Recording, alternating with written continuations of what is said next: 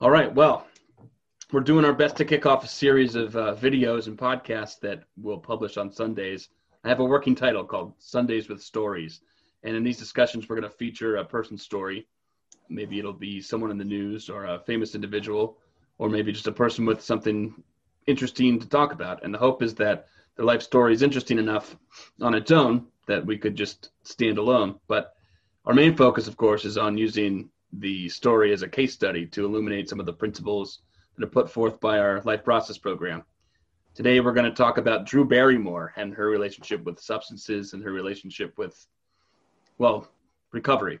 And I'm here with the creator of the life process program, Dr. Stanton Peele, who has a particular interest in this story. Stanton, how are you? I'm good, Zach. And I think this is a great idea because Drew Barrymore has always been in the news. Yeah. Since the 1980s, but she's reappeared and there's an important story that she has to tell. And strangely enough, she's not going to tell the story. So it's fallen on you and me to tell her story.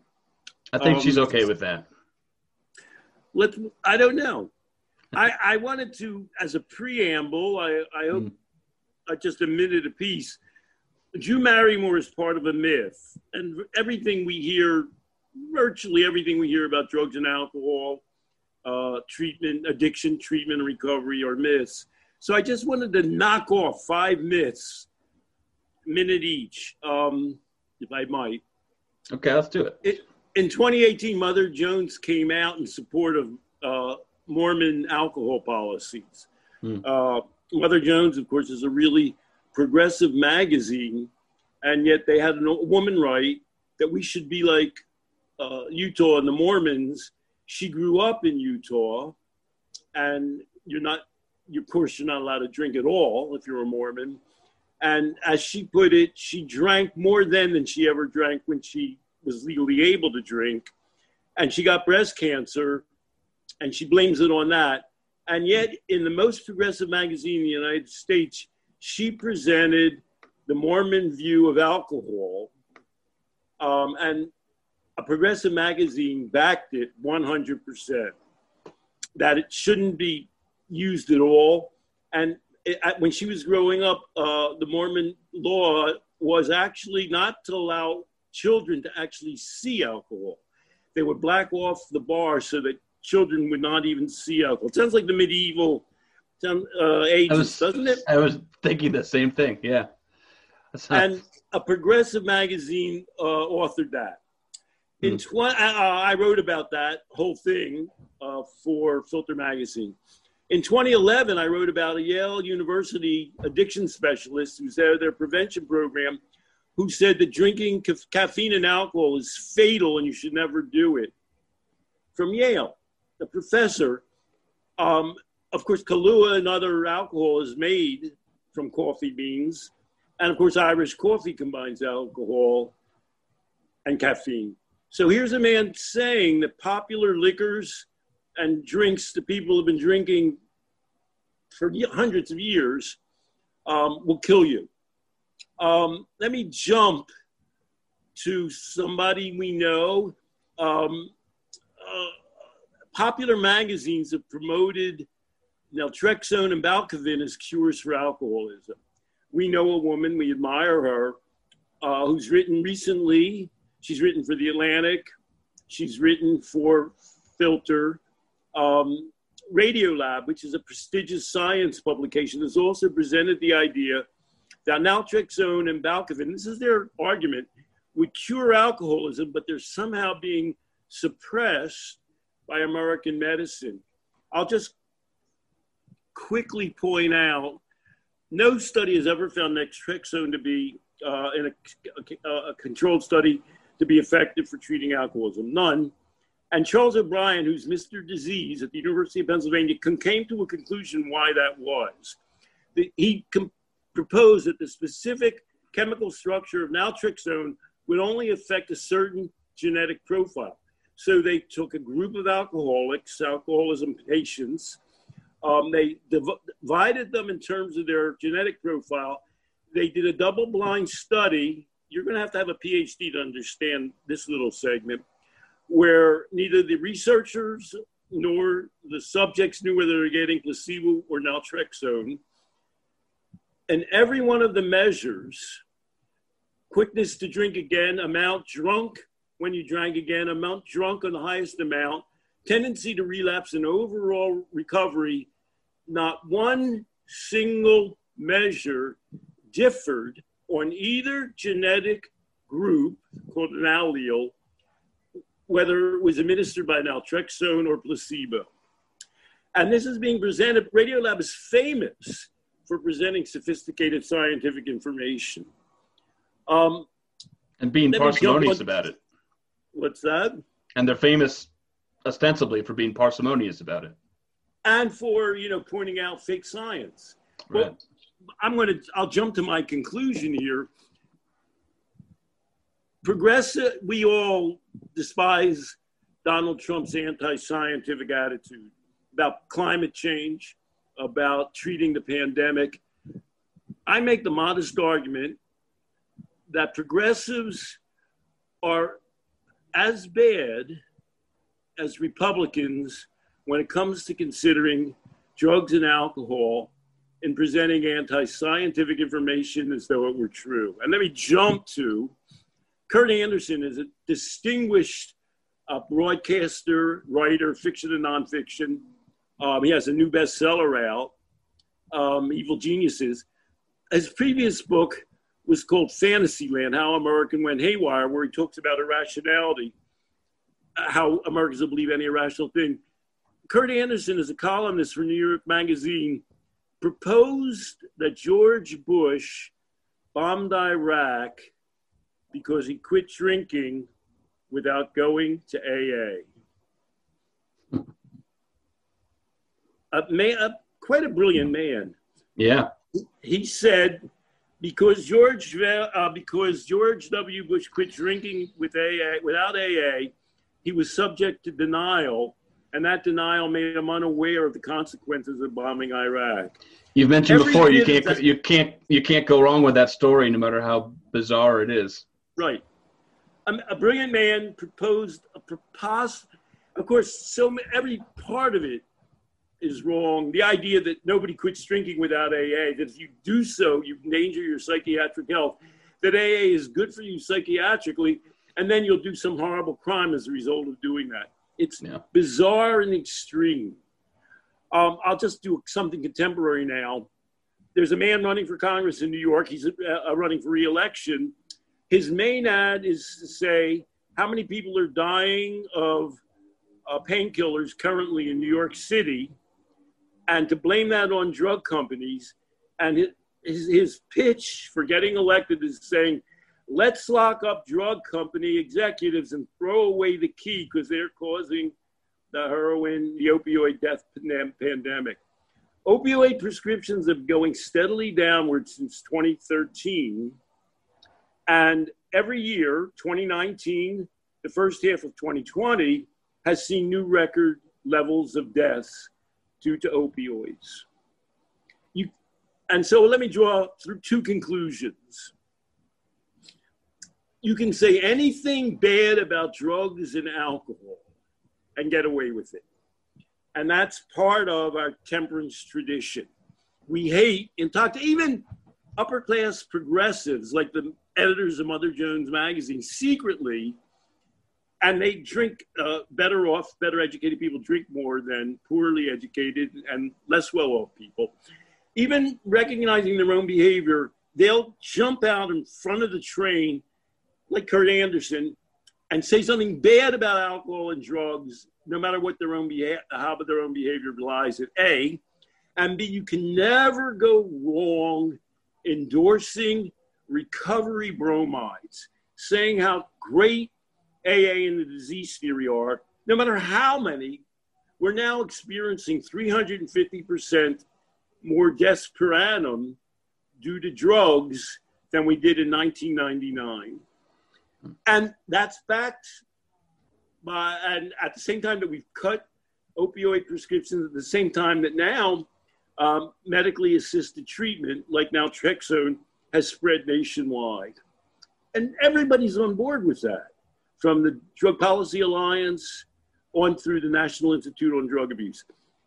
No amount of deaths, failures, obvious logical inconsistency, belying our own behavior can undercut our desire to follow the disease myths and the temperance myths of drugs and alcohol. Which brings us to my heroine, Drew Barrymore. I love Drew Barrymore. And everybody, I followed her whole life story.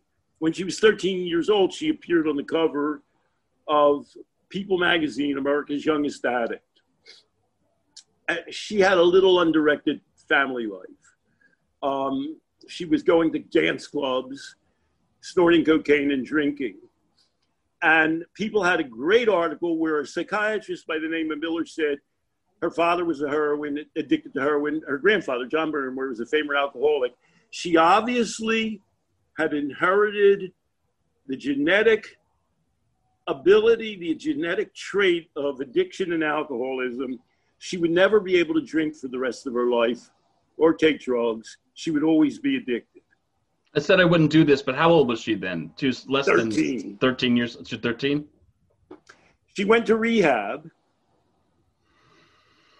She attempted suicide, which enabled her to write a book at 19, when she was 15 called Little Girl Lost. Yeah. So what happened to Drew Barrymore? The born addict, the youngest addict, who went to rehab and attempted suicide. Well, she continued to act, and she was successful. And she played an ingenue in 1999. She appeared in a picture called Never Been Kissed. At that time, Drew Barrymore was born in 1975. She was 24 years old. So at 24, she was kind of highly successful. By the year 2000, shortly thereafter, she made Charlie's Angels. She starred in that. It made a lot of money. And she co-produced it. So we're now getting to a human being who is under 30 years old and is a Hollywood power player.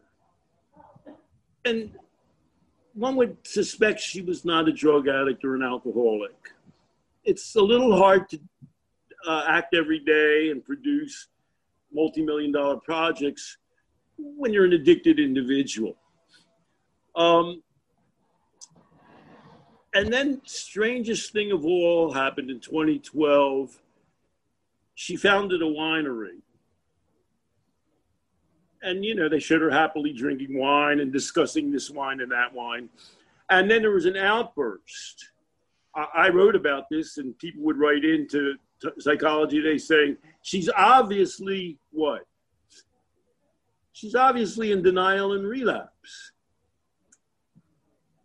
But she kept going on from success to success. So the denial relapse story had a hard time holding water.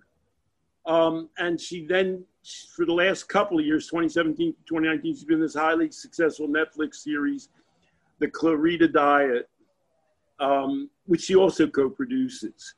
So how would you describe what happened to Drew Barrymore? She was at an age in a very disoriented family situation. Her mother wasn't really present, where she used cocaine and alcohol in an unhealthy way. She became persuaded that she needed to be in rehab and she had a disease. That resulted in her almost killing herself. She continued on her path, following her talents and her skills, became incredibly successful both as a performer and as a producer. She had 2 daughters along the way. And she speaks often about her feeling of obligation and responsibility, given her own background, rather than the story we often hear, well, people from broken homes become horrible parents themselves. That redoubled her energy and her effort to raise her own children in a well role modeled way. And now she's coming to do, in 2020, a new television talk show. How is America dealing with Drew Barrymore, and how is Drew Barrymore dealing with herself? And the secret answer is Drew Barrymore is a person who almost more than any other human being could come before America and say, you know that whole, I had a lifetime disease because my grandfather was an alcoholic. I'm not recommending that my daughters take cocaine when they're 13, but that whole thing about me being a lifetime addict was bullshit. Putting me in rehab at that age was crazy and almost killed me. Having some support and nurturance and using my talents, becoming a parent myself, allowed me to grow up as a fully functioning adult. I drank wine normally. I have no fear whatsoever of becoming re-addicted or alcoholic. What a crazy story. I bet that's never happened in the history of the world before. And we all know, if we read Mother Jones Magazine or The Atlantic, or sometimes, forgive me, even Filter Magazine, we'll learn that you've come up with a disease, you're in denial, and you need medical treatment. So Drew Barrymore has something really important to tell us, and she can't tell it to us.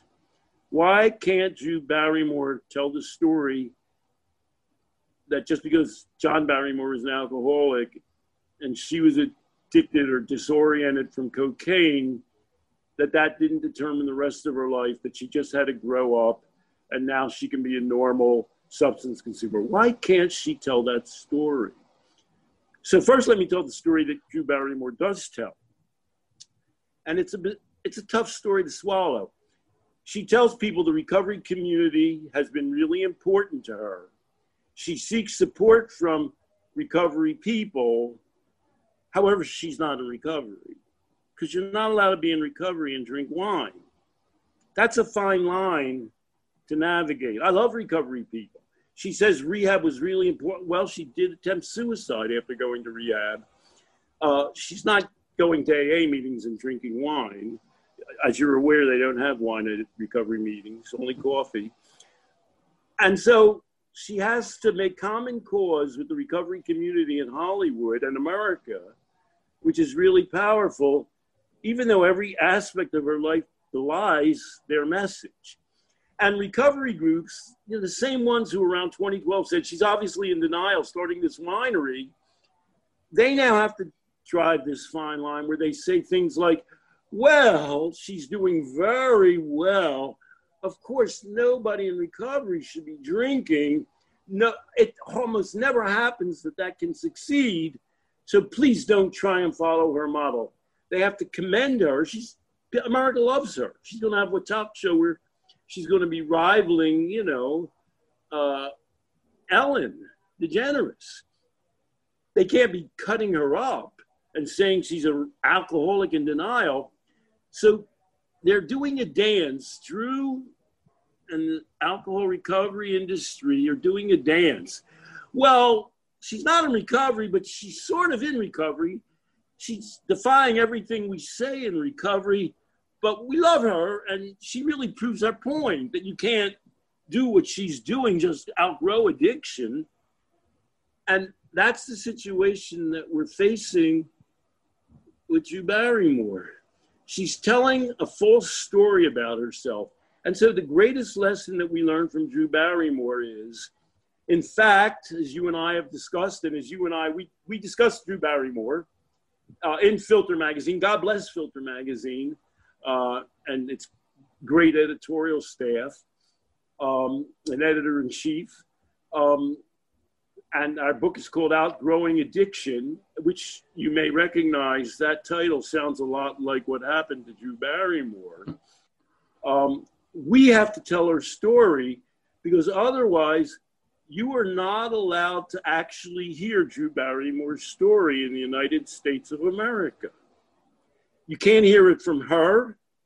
You can't hear it from addiction treatment specialists. I always wonder about looking up that psychiatrist Miller, who wrote for People magazine so assuredly that she would be addicted for the rest of her life and could never, ever drink, but would probably relapse throughout her adult life. I wonder whatever became of it.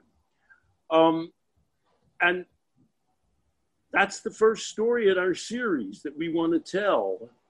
The story of Drew Barrymore growing up to become a fully functioning, wine-drinking, excellent mother and super professional, violating every precept of the recovery fairy tale. People who are seeing this on video, I'm going to cut it here, but people listening to the podcast are going to still hear this. You mentioned she can't tell her story. I mean, it's impossible. America watched her defy all the rules of the standard story, so we could see it if we could only put the pieces together. But she can't tell it. There's no way for her to be direct about it without defying everything that. And people have to also. You mentioned people who produce her, who need her to thrive, have to do the dance that says, okay, she's sort of in recovery. Maybe she's if it bends, she's successful. If it breaks, she's an addict for life. It's the same thing as I tell my own story, except no one really cares. But it's the same story. I grew up. I overcame an addiction, but people will say, either yours isn't really an addiction or you're an anomaly, and so shut up. So Drew Barrymore was put on the cover. You weren't on the cover of People magazine when you were addicted, right. And you certainly weren't on the cover of People magazine as America's Youngest Addict when you were 13. Right. So America has to deal with this residual memory. Right. All of it. I wish Kurt Anderson were here. America is in denial. Everybody knew she was addicted. Everybody really knows she's not addicted now. People aren't sitting around worrying that Drew Barrymore, she's 45, who's very involved with parenting her children. Nobody's really worried that drinking that wine is going to make her start shooting heroin or snorting cocaine, right, or becoming an out. Nobody believes that. So it's not only the reason she has to deny the story is because she can't defy the recovery community, but she can't defy America's expectations. And so the answer to the question, why does America believe in the disease theory despite the facts all around us, the millions of people who've quit alcoholism, alcoholic drinking as they've matured without treatment? They know it's not true, and yet America is committed to it. How can it's fake science, it's fake humanity, it's fake life, and yet America will go jump off a cliff in order to maintain that story. That's the real story of Drew Barrymore. It's a story that we clutch so tightly it can't not be the story. We have to have that be our story, and we watch our logic be defied every day. You remember Dumbo? He thought that the only way he could fly was by clutching that feather in his trunk. That's right. But it turned out Dumbo could actually fly. Maybe that's a bad example because elephants, I don't believe, can fly. People can quit addictions and alcoholism on their own without abstaining or believing that they're lifetime addicts or alcoholics. That's actually true, and we know that to be true. And you and I are people who have lived that and are committed to telling that truth. And here's the last point. I mean, obviously, people could say, Drew can say, well, I want to help people. You can never help people by lying. You can only help people by telling your truths. Because lies, the reason people lie is because things aren't working. America, as I began this story, is experiencing a 350% per annum increase in deaths due to drugs. People are becoming more addicted and deadly users of drugs and alcohol all the time because you and I believe, as we wrote in Outgrowing Addiction, and as I'm going to talk about in my memoir, A Scientific Life on the Edge, My Quest to Change How We See Addiction, because of the disease theory. The disease theory in itself is pernicious and pathological, and the scourge that causes drug and alcohol deaths. Can I ask you a question? For a while, I think I was duped by the disease theory, not for long, and I was always sort of suspicious. But I do remember this sort of purgatory stage of my life where I thought, yeah, something's not right here, but I dare not say anything. And it was only when I felt like I had some responsibility for generating truth for people that I decided I should say something. Do you think that it's as soon as somebody gets to the other side of a fantasy or a bromide that they've been regurgitating for so long, that it's their obligation and responsibility to then... Well, I can't tell people how to get over addiction. We have the Life Process program, obviously, and we let people find their own sources for how they're going to go, including if they want to abstain, they're allowed to abstain. If they want to drink, they're allowed to drink. If they want to continue taking drugs, they're allowed to do that. I can't tell people how to deal with their truths. I mean, Drew Barrymore knows a couple of things that I don't know. She knows how to become a Hollywood power player and to become whatever multimillionaire she is, and to be loved by America. And if she has made a calculation, consciously or unconsciously, that to go along with the recovery myth is the best way for her to navigate that space, I can't tell her otherwise. I know it's an act of bravery on your part that you could do that. I've worked with people who have stories like yours who refuse to tell them. I can't tell them to tell them. How could I? I admire your bravery, and I believe that you have a family structure where you're allowed to do that. By the way, Drew Barrymore, as great as she is not a perfect person. Her weak area seems to be long-term intimate relationships. She had a long partnership with a man, and then she had 3 successive marriages that have all ended in divorce. She's only 45. So I don't know, maybe if she hears this podcast, she'll tune into the Life Process program. I think she could use some of the same solid thinking, some of the same positives that have enabled her to succeed in her work life, that I believe she's a dedicated and able mother. I've read her comments about her kids. She says things like, I don't tell my kids everything they should do and not do because I think they have to work through them. Not to the extent that I did, but people have to do that. So I believe she's a sound person psychologically. She hasn't put it all together with regards to intimacy, love, in some kind of reasonably stable partnership. So we all have room for improvement. And but if that's the smoking gun, what if she's supposed to be a perfect person, lest she's addicted, then, I guess we all are. Right. She's only 45, who knows what life holds in store for her. And, as I said, reading about her parenting techniques is inspiring. She's really balanced in when she talks about being a mother. And naturally, I secretly wonder, I would guess, her daughters are probably teenagers now, I would guess she gives them wine. That would be that she practices a kind of a sensible family policy. I don't think she gives them lectures about how their great-grandfather, John Barrymore, was an alcoholic, and if they ever touch alcohol, they'll be alcoholic. I don't think she's giving them that lecture. So this has been the story of Drew Barrymore, a great American who hasn't fully come out of the closet yet, but she's only 45.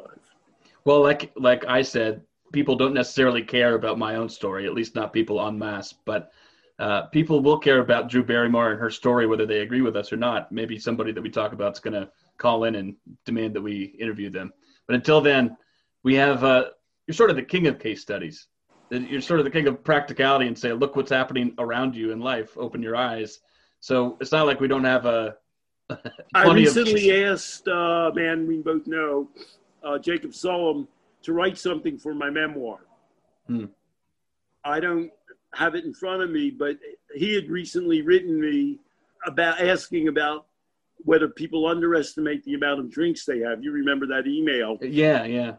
And I said, Jacob, you've been on panels with me, and you see me do this trick.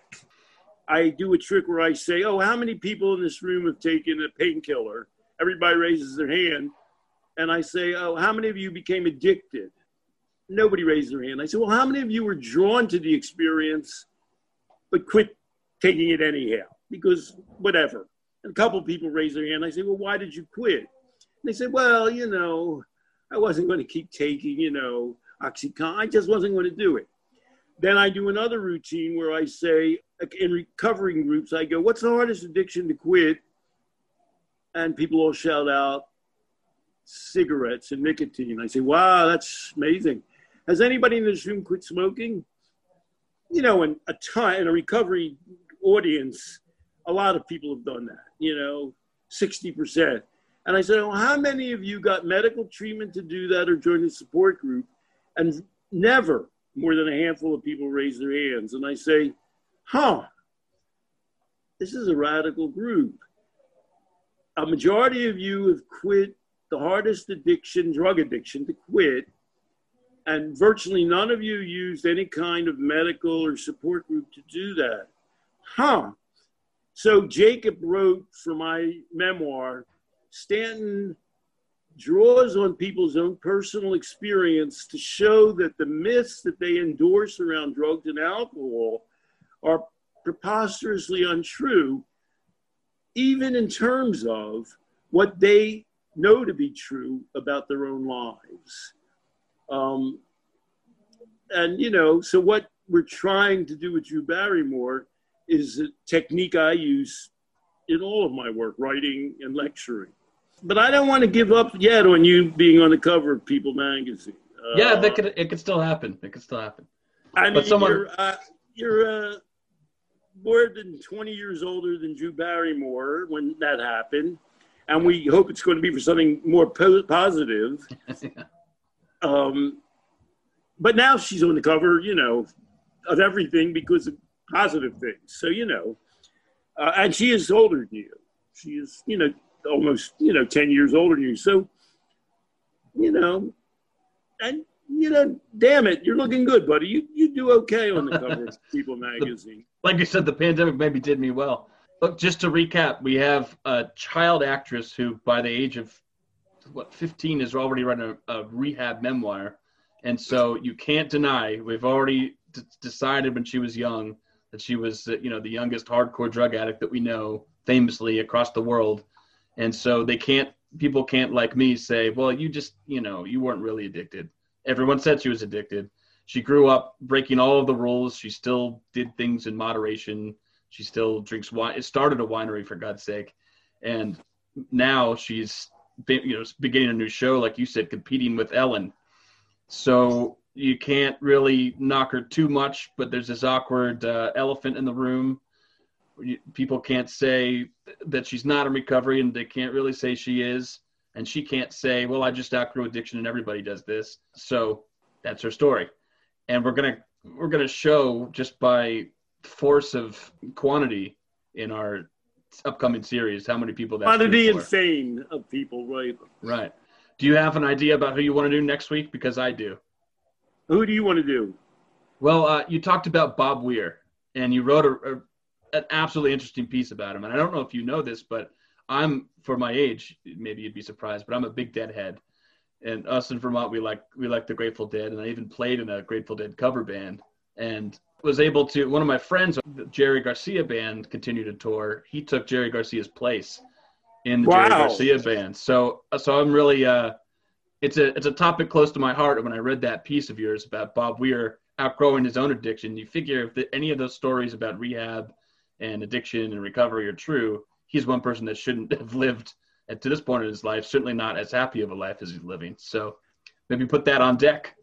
By personal experience and observation, Bob Weir qualifies as an expert on addiction and drug use in America. Yeah, that's for sure. And like with Drew Barrymore, nobody's going to, and he kept it up longer, nobody's going to argue with his expertise. So next time, let's do Bob Weir. And throw in everything you know about the Grateful Dead as well.